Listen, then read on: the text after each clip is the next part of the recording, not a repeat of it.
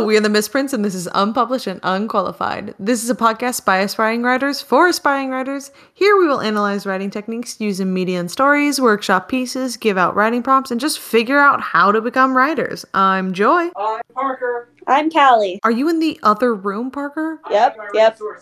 I don't. Why didn't you books. tell me to stop for a second? I could have waited. You know, he does things. See, that was bad pacing on my part, which leads us into today's topic. See, that was a planned segue the whole time. Just ask me. We're going to be talking about pacing today. And what is it even? What is pacing? What's good pacing? What's bad pacing?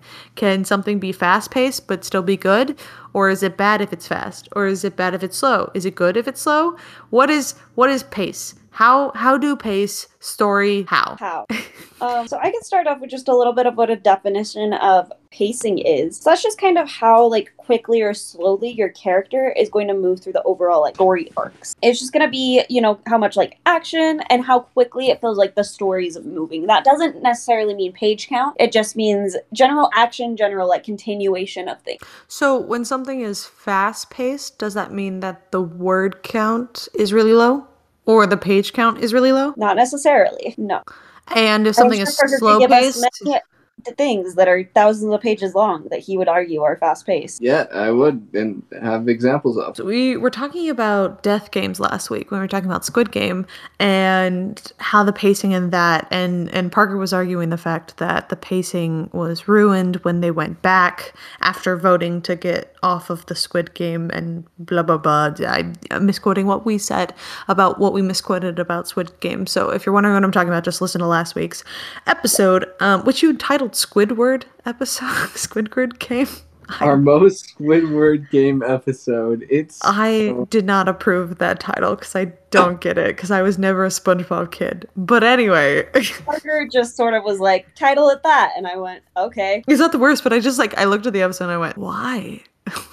There were a lot of... It's mostly based on the Reddit memes about Squid Game that came out. Yeah, there were a lot of memes that were like, Squidward game. I don't know. I haven't watched the show, and it's like all these random clips of just... Oh, like those ones? Oh, that's yeah. funny. I saw someone who like had a squid costume that was like literally just like a Kraken costume. It said, "What I'm dressing up as Halloween, I don't know. I didn't watch Squid Game." yeah, that was kind of what we were playing off of with our title. But off track, sorry. But talking about death games, because we were talking about Squid Game last week, and speaking of Hunger Games, the pacing of death games is, you kind of have this thing that's driving it forward just by the nature of it being a death game, I feel like. Yeah, so it should be very fast paced. Yeah, like the story is like, if you have a slow death game, that is boring. Where's the stakes? I know what you mean, Joy. I know what you mean as far as like drawing out the pacing, which is actually why I think that Hunger Games is a really good example. It does one thing differently with its pacing that I think actually kind of helps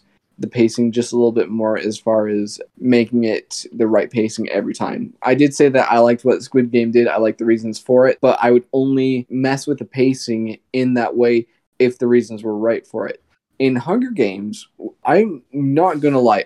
The first time I picked up Hunger Games, I put it down because it has a slow beginning, and that's not like the biggest thing. It's actually really good. How long in the book does it take to actually get to the games? I think it's like chapter 2 or 3 that we get the reaping, and then from there we get another whole part of the book where we are like in the capital and getting ready for the games, but we're not in the games until at least the second part of the novel, which is about 100 pages in. And to be fair, that's not what the Hunger Games isn't just about those games, because you go on in the second and third book talking about the society and the capital and bringing that down and that sort of stuff. So yeah, I never even thought about it that way, that like the death game is only a part of it. The big part of it is throwing down an entire political regime and society. Accurate. And in order for characters to care about that, we also need to see just how televised, how made up these like participants in the game, contestants are.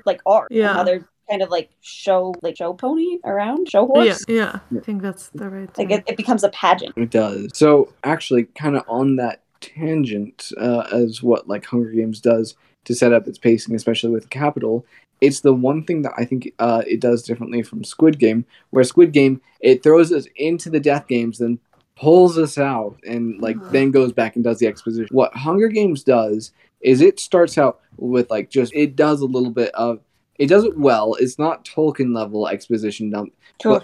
but it does definitely go into very much let's establish the world, let's establish District 12, let's establish a normal life, and it starts out at a very low, calmish pace. Like things aren't perfect in Katniss's life, but this is just kind of typical life. It's got the inciting incident, which makes it a little bit kind of captivates the reader, gives us that little bit of sense of there's something different even for Katniss. We're thrown into this different world, so we have the uncanny that kind of holds our attention. But as far as what's actually going on for the pace of the novel, this is just the beginning of the story, and we definitely feel that, where we're just getting that reaping day, like the activities and things that are going on. From there, we start increasing the pace. The stakes are raised. I will say that whenever you're like looking at the pacing, also look at the stakes that are involved. The more in your face the stakes are, the like faster pace the novel is at that given point. So which also I'm just going to interject for a second. I also, I was reading this before we started, that I thought it was kind of interesting that when something is fast-paced, it doesn't necessarily mean that, like, you're going through events quicker and using less time to explain this or that. It just means that the stakes are high enough, or the action is going, or it's tense enough that your reader wants to read faster, which is different. Because I didn't even like think about that, because in slow paced stuff I'm like, use a lot of like detail and kind of just like draw out your sentences, make them longer. In action you just kind of get like straight to the point. But also like when it's fast paced and it's an action sequence, I'm not as a reader gonna read that slowly, because I'm in it, I'm in the action. You don't run slowly. That's not what you do in a death game. Like you gotta go. And unless it's Baywatch, then you run slowly. Unless it's Baywatch the death game. Baywatch. So Joy, I agree with that. I will say, as far as like action scenes, typically try to write them just so that you actually have shorter sentences. It does help with that that readability for those scenes, because you're right, when the stakes are that high, you're not going to like be wasting time. So it helps to encourage the readers to read it a little bit faster, and it gives it that faster feel. That is a stylistic choice. You don't have to do it, but it can be that little bit of seasoning on your action scene that like puts it to that peak perfection, that has Gordon Ramsay going, oh yeah, this is some good food. That is not what Gordon Ramsay says. The idea of like form mirroring content. So like what your actual writing is doing, kind of mirroring what the story's talking about. Which is, it's far more seen in something like poetry, where, you know, if you want it to feel disjointed, then you do the like enjambed lines where it stops in the middle of a sentence and then goes to like the next line of poetry. But you can do it in fiction and basically any other type of writing too, where, you know, you want something to be faster, so you're writing shorter sentences that are quicker to read. You're not going to stop and have the character really be looking at other things happening outside of this direct action, where if you want to have, you know, more of an introspective moment, it's going to be slower, the sentences might be longer, things like that. Pacing is weird. There's so much to think about. It's one of those things where, like, we were talking about it last week, and we're like, oh, we should hit on that one of these times. And, like, we're talking about it now, and I'm just like, I have never thought about that when, like, writing, you know? It's one of those things that you don't notice unless it's wrong, which is, like... I would say worrying about pacing is kind of a second step. You want to do that not really as much in your first draft as you do when you're editing. Agreed. I will say it is also one of those things that you get to be more familiar with it as you write and get a sense for where you should be going with what you're writing through experience. I feel like my pacing in some of my writing has gotten better because I am more familiar with like the shape of stories and kind of like where things need to be and around what time I'm wanting things to go a certain way. But I think that comes with experience, and I'm not claiming at all that I'm close to being like a master of it. It's just something that I've started to recognize is better in my writing than compared to previous writing. So I think it's something that comes with time. And that's like this entire podcast is me just recognizing things that like I never even like thought about to look at before. Like, you know, the fact that Sinister probably has a fan group, you know, very important things. Very important things. We love Mr. Boogie and all those who stan him. We don't stan him, but if you do, like, raise our red solo cup to you, my friends. Who says I don't stan Mr. Boogie, huh? Don't put words in my mouth. You can date your squids and stan your boogie things, Parker. I'll be over here. Date your squids and stan your boogies. I hope you know that I had a Raven send me a letter, and in it they're like, I'm really glad your podcast is going around. The only thing I have to say is be nicer to Parker. Aww.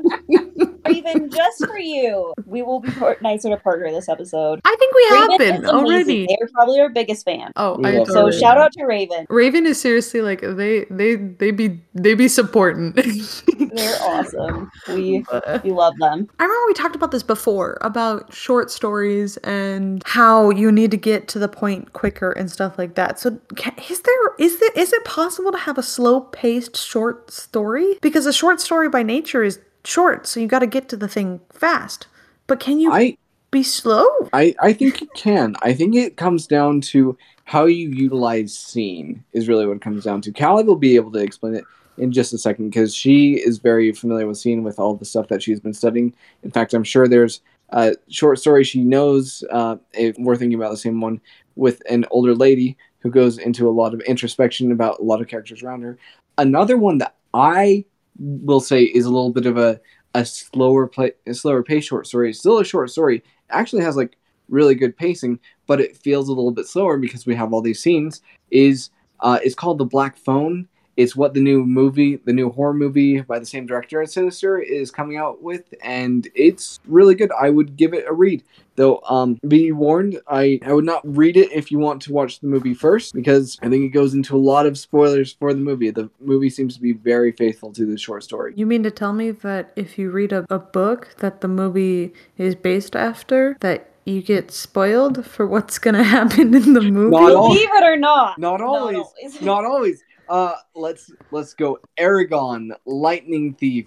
Even How to Train Your Dragon. Monsters. Oh, what other one? Harry Potter and the Prisoner of Azkaban. I love the way we have that freeze frame at the end of the third book. That was my favorite thing. Oh my goodness. Okay, with your Harry Potter, the third one, I would not say that you could read the book and not be spoiled for the movie. You just have issues with that movie outside of this. So don't listen to him on that one. But everything else he was saying, yeah, like... Okay, but like, pretty much all of them, you still got the basic plot of it. It's true. And the ending of it and stuff, that's still a spoiler. Like, we were talking about this before we hit record, but The Lightning Thief being a heist story, and how heist stories, like, you always think of like a heist film, but in a sense it's just a heist story, and how that plays into pacing and that sort of stuff, because Percy Jackson and the Lightning Thief, like the OG one, it is a heist novel. Like, the goal is to steal is to put something back. Wait, or is he trying... It was stolen. It's trying to retrieve the lightning bolt, Zeus's lightning bolt, which I think is in the underworld. And then Percy also has his own motivation to retrieve his mother, so he's trying to get both of those things back from the underworld. Little does he know it's in his backpack the whole time. Probably should have checked that. Weird that he didn't notice it, but anyway. Okay, it was enchanted to only get there when he got to the underworld. Oh, you got me. Another example actually of a heist in the Lightning Thief, Percy Jackson and the Olympian series is the following book, which is The Sea of Monsters, which they are also going to steal the Golden Fleece from the Cyclops Island. Okay, that's way more of a heist thing, because the Lightning Thief isn't. It's trying to fix something that was stolen. Also, how does Zeus not know where his own lightning bolt is? He doesn't have like a magical aura sense vibe machine? No vibes. But you can't say name, otherwise he'll hear it. Is it like Bloody Mary? Zeus. Kind of. Zeus 3 times and look at the sky, he'll appear. Kind of. And you get struck down by lightning. Unless it's lost and in his backpack, then you're good. You just got it, you know? Now, we were just talking about this being a heist. It's not a heist. The first one isn't a heist. The second one is way more of a heist. Yeah. It's more of a heist. I still think that the first one is in some ways a heist because they are trying to go and steal back. They are trying to steal back something that was stolen, but it still requires that theft, and they have to go the long way of getting it. I would also say it is a little bit more of like almost like an adventure travel log type journal one, because they go through all these stops and it doesn't necessarily help. It's a road trip book. Yeah, it doesn't necessarily help them. It's a road trip with a heist, like driving it. Can we boil down like stories to be like, it's a road trip book, it's a heist book, but I don't know what another category is. But you can do that with books. Yeah, I think it comes down to a lot of the motivation or a lot of like what the scenes are. So like the tropes that they use. Yeah, Lord of the Rings being like a road trip book. It is a road trip. My gosh, wait a minute. Wait, what is Harry Potter? Harry Potter is a coming of age story. As broad a hero's journey. Yeah, as broad as that sounds. It's a whiny kid's diary. Tell me I'm wrong. It's not Diary of a Wimpy Kid. That is a cinematic masterpiece. Not my Roderick. I just a side note, you know, when I read that in elementary school or whatever, I didn't really got it or whatever, but I genuinely read Roderick's band as it was Loaded Dipper. That's what or it was like Lauded Dipper. And I was like, that kind of seems like a punk name. That's cool. And then I read what it was actually supposed to be. And I was just like, your misspelling of your stupid name was way better than your actual name. Wait, no, but your styling with the like arrow was actually kind of cool. And then that's what it was. And I was just like, that is disgusting. Wow. I was rooting for you, Roderick, and now all of my admiration. No, that's not right. I never admired Roderick. I don't know what the word is, but I was like, are you serious? Respect? Yeah, something like that. I don't even remember the plot of those books. You have for him, just fascination. Left. Morbid curiosity. I don't remember the plot of those books, except for that the Cheese Touch then became a thing at my school, along with every other school in America, as soon as that book came out and became popular. Sounds about right. Yes. And no one even followed the rules when it came to the Cheese Touch, which was the bad thing. I was just like, listen, I'm not gonna lie to you, I didn't ever read those books, so I don't... I read the second one. It was the only one I read. And it was interesting. The thing is that did any of you guys ever play Hunger Games on the school playground in elementary school? I sure hope not. You guys ever, was that a weird thing that I just did in elementary school? Just like out there murdering kids on the playground? Okay, not actually murder. It was... Oh, I get what you're meaning. Oh, I didn't really play Hunger Games. Me and my friend in elementary school would take our books to recess and read them. And... we read the Hunger Games like 3 times that year. That's called playing Hunger Games at recess. Yeah, like if that's what you're meaning, then yeah, I did that all the time. Well, because I did that in the winter, but in the summer, I was trying to, have friends. Crazy idea. But we would play Hunger Games where like the cornucopia was this big tree, and if you were touching the cornucopia, then you were safe. And it was kind of just like tag, but then they're like, oh, I have a bow and arrow now. I shot you. And then you go, no, you didn't. I go, I clearly did. Why are you not abiding by the rules we have clearly established? You cannot win simply because you want to. This is not how it works. But unfortunately, I was the only person with any kind of sane brain, and I was the only one willing to die and play by the rules, so it wasn't all that fun. So what you're saying was it didn't have great pacing. Exactly. There were no consequences to any of the actions. There was no lead up. Stakes. Yeah, there were no stakes. Speaking of steaks... That I figured it out. So what your plot needs to be is you need to have like the all-you-can-eat meat buffet. No vegetarians here. We need all the steak. Well, if you're nothing but steaks the entire time, then you get sick of that diet real fast. You gotta have some variety. Some salad in there, potatoes. Okay, so really... You need some water. So really what it is we're starting out with like a couple course meal. You start with your salad, and then... you start with your bread first, then you go to your salad a little bit. Your bread, it fills you up, it gives you some world building, gives you some exposition, gets you set up for the meal. Yeah, then you go to your salad, which starts introducing more of those steaks. It's got a little bit more of a tang to it. There's a little bit more flavor going on, but it's not the main course. They're a little bit light. They're like the... Yeah. But you get some variety. It's not bread. It's not like super heavy. But you get some like, ooh, maybe there's a rutabaga in there. Ooh. So maybe bread is like the world building, okay, and then salad's like your exposition. Like sometimes it can feel a little info dumpy. You maybe don't want that much of it.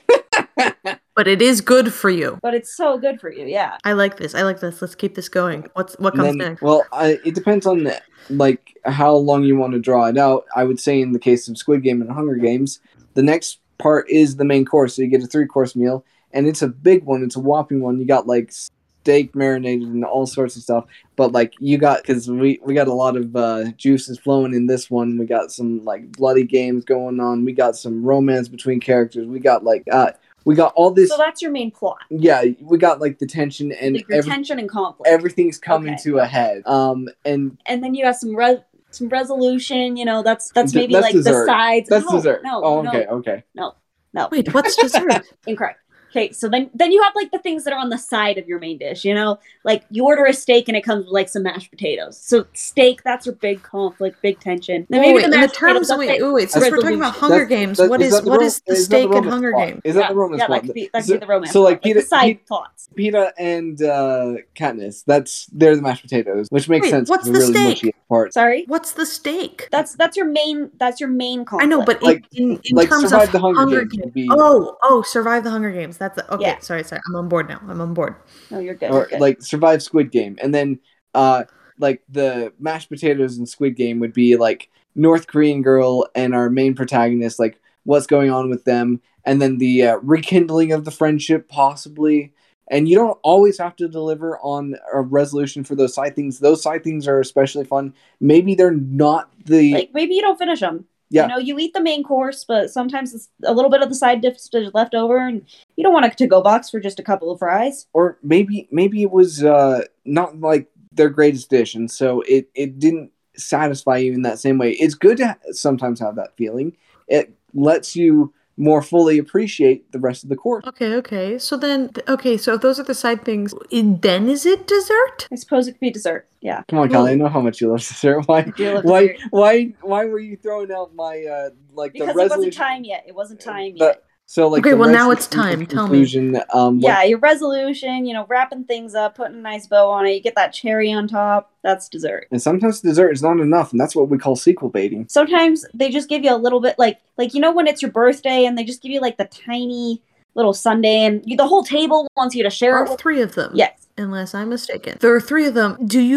Is each of the books a 3-course meal, or is just the whole book, all 3 of the books overall, a 3-course meal with dessert just at the end? Or is there dessert at the end of every book? I would argue each of them is a 3-course meal. I would also say that together they go for 3 days of feasting. Like this is you getting together with people on Chinese New Year and you celebrate it right. So you celebrate for like 3 days. If you're really celebrating correctly, I think it should be a week. But still, you get together and you have those 3-course meals for those 3 days in a row. And that is your celebration, and that's the Hunger Games. Because they follow a total arc, which would incorporate all 3 of those days, and then each individual one also has like its 3-course meal and is like a complete. Yeah. Interesting. So how would you be able to figure out like how to what's an overarching thing versus like, because I once heard this thing. I'm saying thing a lot. This thing from the one thing about how. What if I reframe the series as maybe it's the 3 meals you get in a day? Oh, that's fair. So you have like your breakfast, and for all 3 meals today, you're having a full thing. So you have your full breakfast. You're starting with a smoothie, and then you're going to like just some eggs, and then you're going for a bunch of pancakes. We can tell what Callie values in her breakfast. Because I would have put the pancakes next, but the eggs are the hearty bit, and they're the ones that like would be the main course. But if you eat a donut for breakfast, that is just tricking yourself into thinking that dessert is for breakfast. A dessert is for breakfast. I will change my mind. I would argue that that's just a cultural thing that we have anyway between pancakes and waffles and French toast. We eat dessert for breakfast as an American culture. Oh, it does not make sense. It's the most important meal of the day. Okay, then why am I starting it with literally just cupcakes disguised as muffins? I think we should start it off the way that they do in China with jiaozi or some really good, just very savory things. But that's me. Or Manta. Manta's also really good. That's beside the point, though. We're getting off track. Yeah. We're losing our pacing. We've lost our pacing a long time ago. It's fine. For an episode talking about pacing, we're not doing a great job at demonstrating it, but We're demonstrating you the how opposite. other things are. Joke's on you, audience, because the pacing was even worse when we were recording this. Now that you're listening to it, this is the better version of our pacing, and it's still this bad. Anyway, but then you have like full breakfast. You're going to a nice like hotel, not like a free hotel breakfast, but like a fancy place. Like when you walk like IHOP.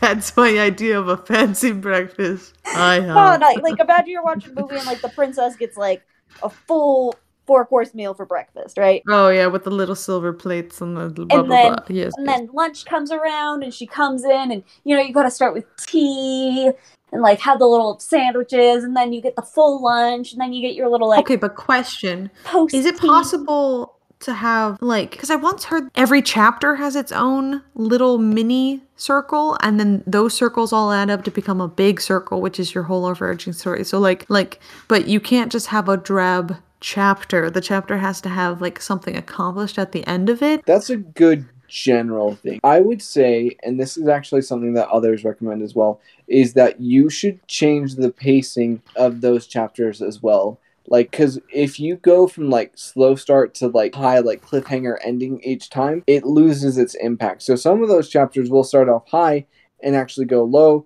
And so you got to kind of like figure out where your pacing is, what's going on, what's resolved, what's not resolved, where you're leaving off.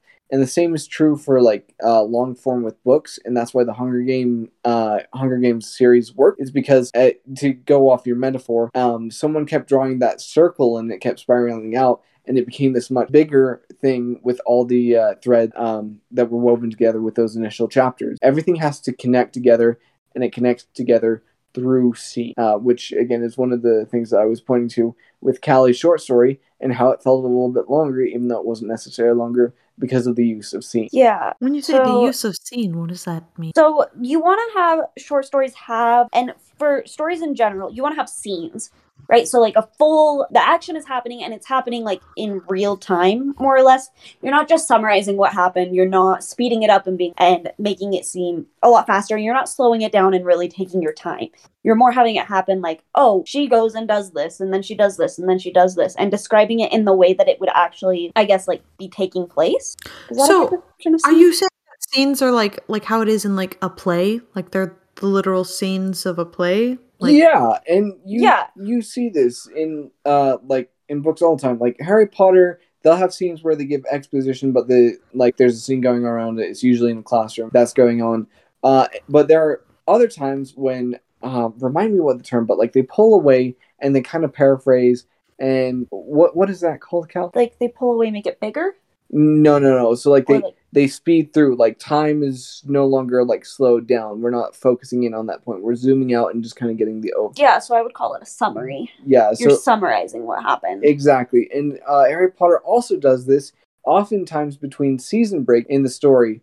I just think Harry Potter actually does a really good job of like differentiating scene from summary. Let's see. Oh, wait, so you're saying that like you need to have scenes and summaries? You can't just have summaries and no scenes, and you can't just have scenes and no summaries? Is that what you're saying? No, for the most part, I would argue, yeah. In any story, you don't want to have it entirely told in scene, and you also don't want to have it entirely told in summary. If you do have it told almost entirely in scene, then it is Brandon Sanderson's The Way of Kings, and you have written a very long novel.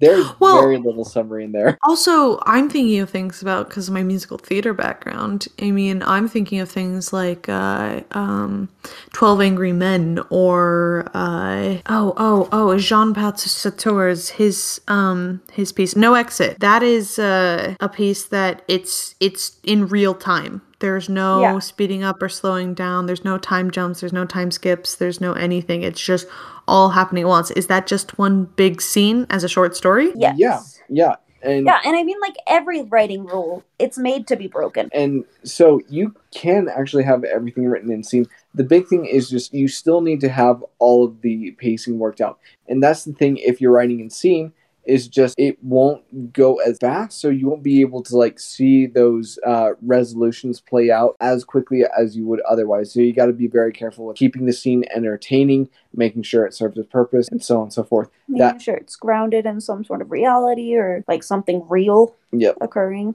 What do you mean something real occurring? Like is something accomplished in the scene? Yeah, and you want to have some things that kind of ground your person into their real space. So if someone's having a conversation, they're not just having a conversation. Like we're not having a conversation right now, and like eating or having a conversation while someone's doing something. You'll notice a lot of the things going on around you. It'll be very detailed. It will, and that's kind of why we're saying it slows down the pacing as far as just really putting you in that moment, making you feel as if you're living second by second. So for an example, Harry Potter does a lot of scenes in the classroom. So they have things like the professor talking or people performing practicing their spells, something bad happening. We talked about that a lot in our one episode about how to use school settings to teach something or do this or that. So I understand what you're saying with that because we talked about this, so I remember that. Call back. But no, I didn't even think about that, the fact that you have scenes and you have summaries, because there's some things that you don't need to explain in real time. Like sometimes you also have what's called a dilation, which is where you you really space it out. And so rather than summarizing it super quickly, you make it so the scene lasts longer than it would in real time. So this is when, maybe the best thing I can think of for it is the Twilight spinoff, like Edward's point of view, Midnight Sun. He has a million plot going on in his head all of the time that you're listening to, but it's in this very concrete scene. So first time he meets Bella, it's probably 4 pages for him because he's just thinking all of these things. But in her story, it was a page because it was just I sat in class, this guy was weird, class ended. Wait, what is he what is he thinking about? What does he have to think about? What? Should I murder her? How should I murder her? How could I cover this up? Oh no, that would be bad for my family. Oh, she's actually kind of pretty. So many things. And in so much detail. Boy has so many thoughts. See, it's a constant string of anxiety. What I would actually what would be another good example of a scene dilation like that is the Deadpool scene in the opening where the car's flipping and then it zooms in on Deadpool and he's like, did I leave the stove on at home? And something is this you're probably wondering how I got here? That also that can work. Or is that also similar to the scene in it's magic. The scene in Hamilton where he goes shoots this pistol at the sky, wait, and then it's it pauses. Yes. And it's okay. It's turn out to the audience, let me think about my thoughts and shred this moment that only took 2 seconds into an infinity. Yeah. A la Doctor Strange, a la Hamilton, a lot of things. Pacing, slow down things. Interesting. And so if you really want to what would be a reason to do that? Okay, so a reason to do that is usually to give your reader space to breathe from the scene so that they can process and internalize what's going on, the implications behind some of these things, the significance behind it, and it helps to whet their palate for what's to come next would be another thing that I would suggest. I just think that's cruel. Just get to it. Why are you making them be this is the right before they hit the ground and you're just I'm about to die. And I go, yes. Anyway. Those should be used the most sparing in all of your writing, I would argue. I guess to be fair, I only know of in a story that has lots of things, it has scene, summary, scene, summary, one dilation, is that what you call it? One dilation and then scene. So it really is towards the end. Every time I'm thinking about the examples at least that I said, that's what I'm thinking of. It is used quite sparingly because you don't want to, if you keep slowing down your or what is there a movie that its trope is that it constantly talks out to the audience? Deadpool does there's that. Deadpool. Does it Ferris Bueller's Day Off? He does that quite a bit in Ferris Bueller's Day Off. Is that dilation? Yeah, I would say the best example of a movie of dilation is actually Megamind. Oh yeah, that one does do it a lot. Yeah, well, because he's falling. The story is literally told as he's having a flashback of his life. So yeah. Oh yeah, I guess that's right. So frame narratives typically are a dilation. But does that count as does Megamind, the whole movie is a dilation then by that standard? That doesn't make sense. That doesn't seem right. These like terms and rules, they're kind of used arbitrarily. Everything is used arbitrarily. It's the same thing with rules. We're like, here are some rules. Only break them if you know how to use them. I mean, that is kind of the case. This is something that a lot of writers talk about as far as being a cook versus a chef, is you learn how to cook using recipes and become the cook. You become the chef by understanding the fundamentals of what these are trying to teach you and deciding whether or not it's right for your particular recipe. That is actually a great point, because my mother is a chef, my sister is a baker. I can follow a recipe, and that's what I have to do. But my mom is the epitome of just it needs a little bit of this, and does a little sprinkle, and it's exactly what it needs. I have no idea what that ingredient is, but my mom does, just because she's been cooking for so long. And Lily's the same way, where she can follow a recipe because it's exact science, but she knows you need a little bit more flour, and I'm like, I followed the recipe exactly, and she goes, it's way too liquidy, you're never going to be able to cook it like that. I'm like, I don't understand. And so that's just how I am in my life, period. Is I am the intermediate, which I saw this thing the other day that was kind of interesting about the stages to becoming good at something. Basically the idea was when you're getting it, the 4 stages are unconscious incompetence. It's when you don't understand how to do something, and then it's so conscious incompetence. Conscious, you understand how bad you are at it. And then there's conscious competence, where you, that should be the last one, shouldn't it? No, unconscious competence is the last one. Yeah.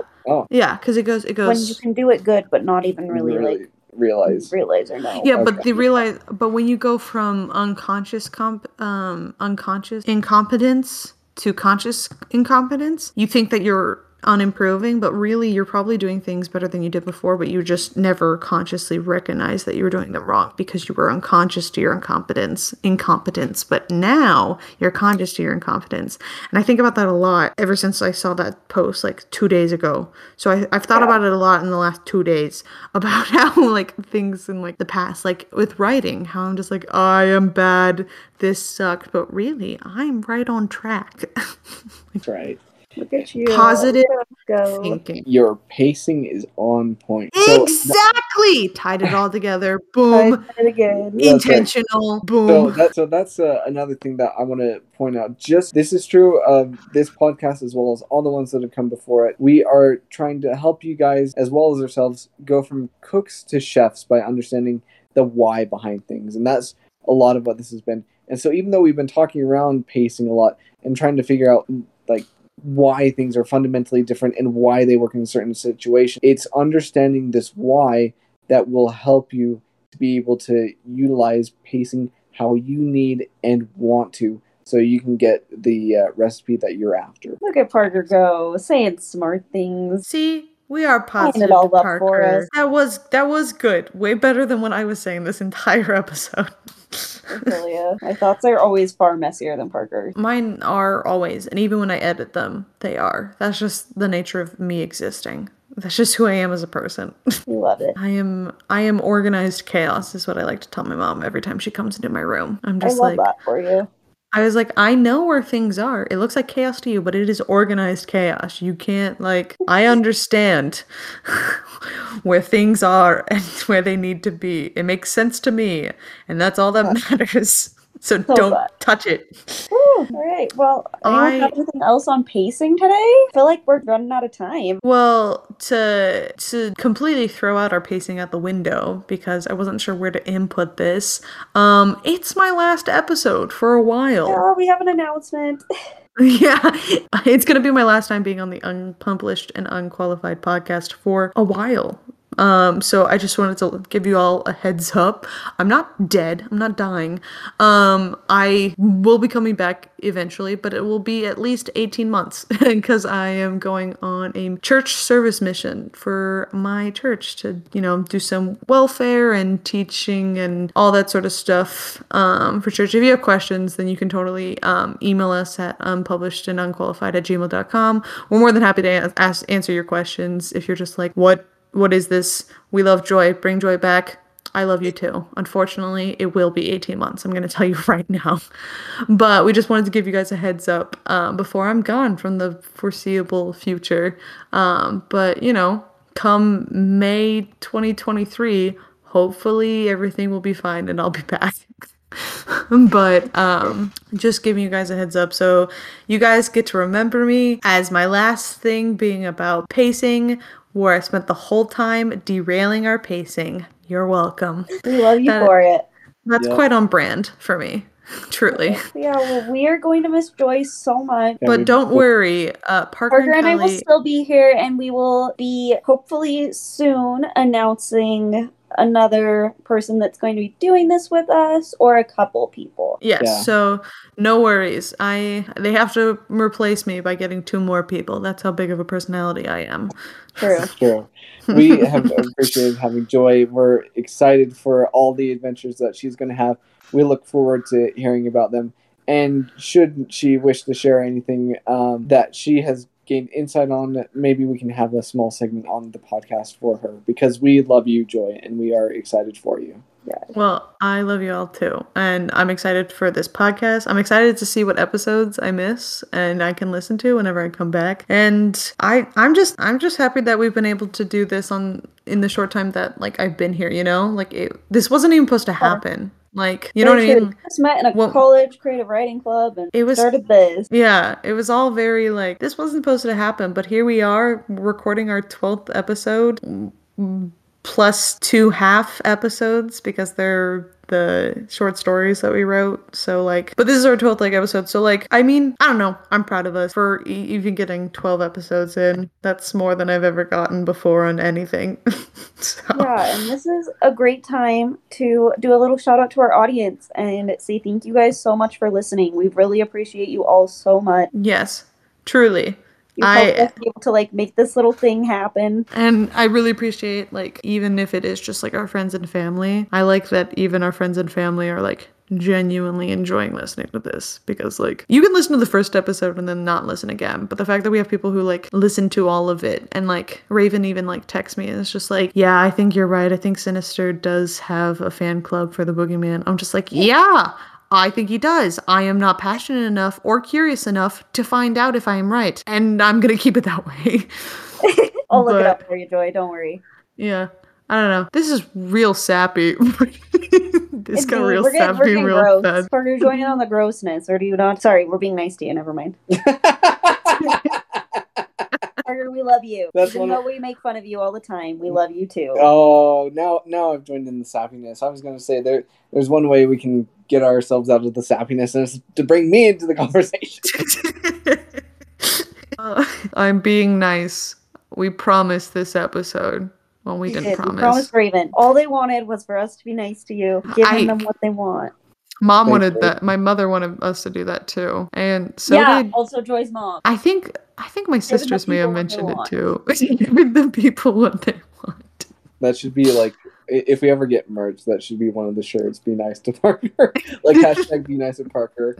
No, I don't want to encourage that. This was a 1 episode time thing only. Yeah, come on. It's only for the meme. People only wear it ironically.